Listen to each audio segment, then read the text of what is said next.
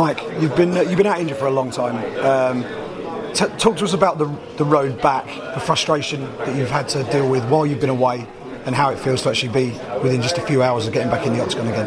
It's hard, it's heartbreaking. Obviously, when I was injured, it's heartbreaking. It's the worst feeling in the world because I love what I do. I love to compete, I love to fight. So getting that taken away from me, it really hurts.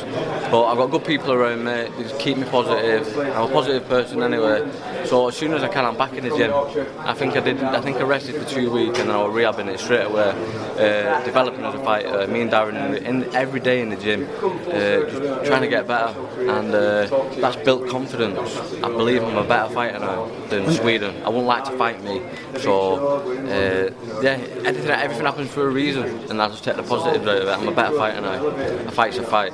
Talk to us about the rush that you get in the Octagon when you get a big knockout like you did the last time you stepped in there against Nicholas Backstrom. I mean, very few people get to experience an emotion like that and something as emphatic as that in a sport. So tell us how it feels to actually get something like that in the Octagon. It's an amazing feeling because you vision it. I visioned that before it happened. You vision it, you get that feeling. And so when it does happen,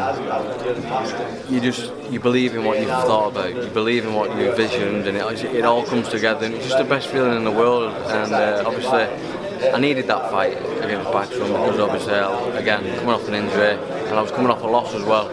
But there was nothing stopping me that night. I visioned it millions and millions of times in my head, and I knew I was going to get the victory, whether it would have been a 3-round war or an early finish. I prepare for a war, anything early is a bonus, so